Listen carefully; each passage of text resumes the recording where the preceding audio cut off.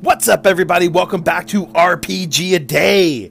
Each day in the month of August, I'll be putting out a shorter episode based on an RPG-related word chosen by someone who I do not know. Strap in, it's going to be a long road. It's a trap. Did we all make that joke? The joke just writes itself, right? You got to make that reference. Mon calamari. Is that it's not calamari, is it? That's not how you say it. Maybe it is. I forget. I'm not a in-depth Star Wars nerd. But yeah, sorry. It's day 17 of RPG A Day 2021 and we're talking traps today. But before we do that, BJ, he's got a call. He's got some inspiration going. And yeah, let's take it away, BJ. Hey, Joe, I know you said you didn't want anybody to call in or didn't need to call in on your move episode, but you're a genius, man. You just set my wheels turning. We penalize people for moving oftentimes in D&D and similar role-playing games for moving in combat, which, yeah, I mean, sometimes that means making yourself a target, or if you don't move defensively, I get that. But sometimes we just make people afraid of moving because there's so many negative consequences for just moving around. And I wouldn't want to eliminate that entirely, but you got me thinking about trying to balance making people move in combat so they don't just stand there and trade blows with whoever they're fighting. They do have to move around, or there has to be some kind of... So maybe you do have to move. You can't just sit still. There's a problem for sitting still.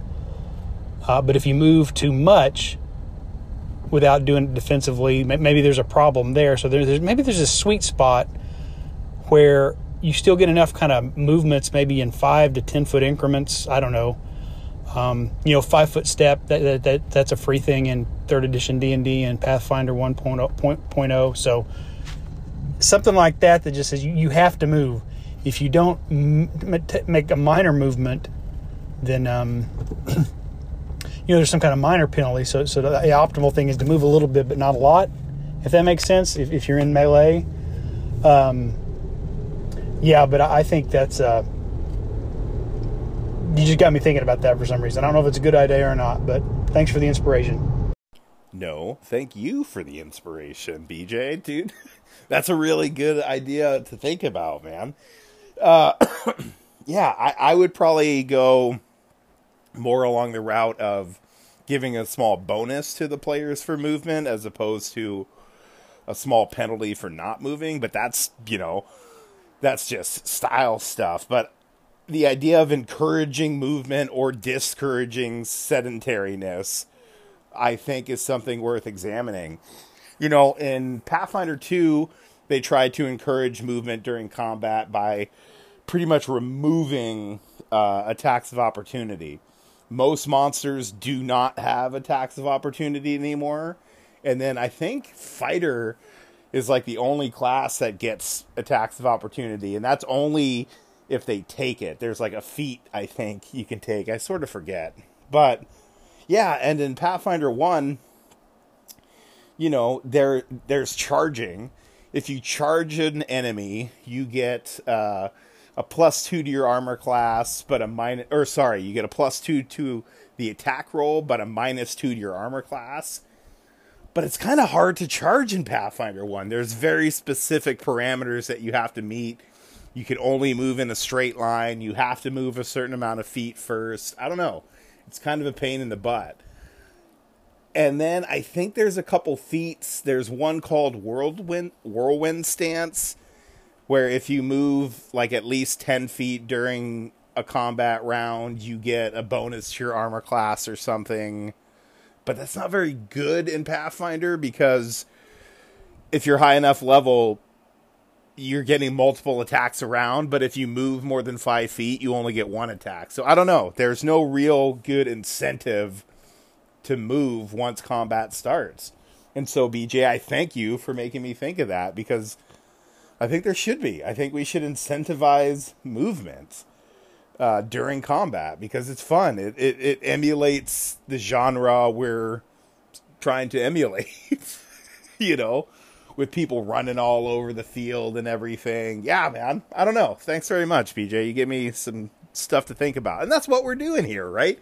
We're throwing stuff out into the void, seeing what people are interested in, hopefully sparking some ideas and some conversations. So yeah, thanks, man. All right, let's talk about traps.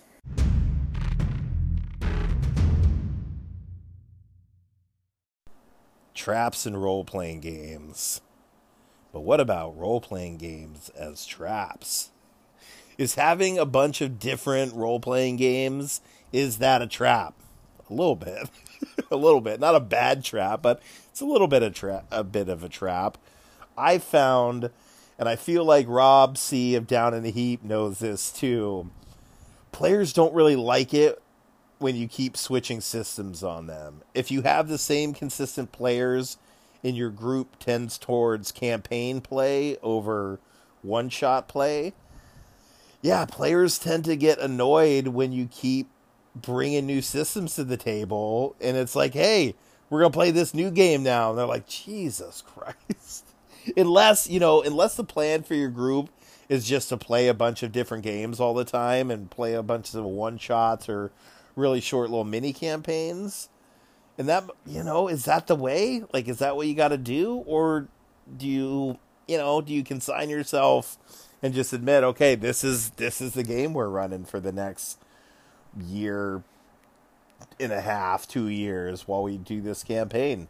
I don't know. It's a tough call because I like both things. I tend towards longer campaign arcs. I enjoy those more than I do shorter campaigns, but I also like experimenting with different games and playing different games. So yeah, what do you do with that? I don't know. Feels like a trap. Anyway, bye. Peace out.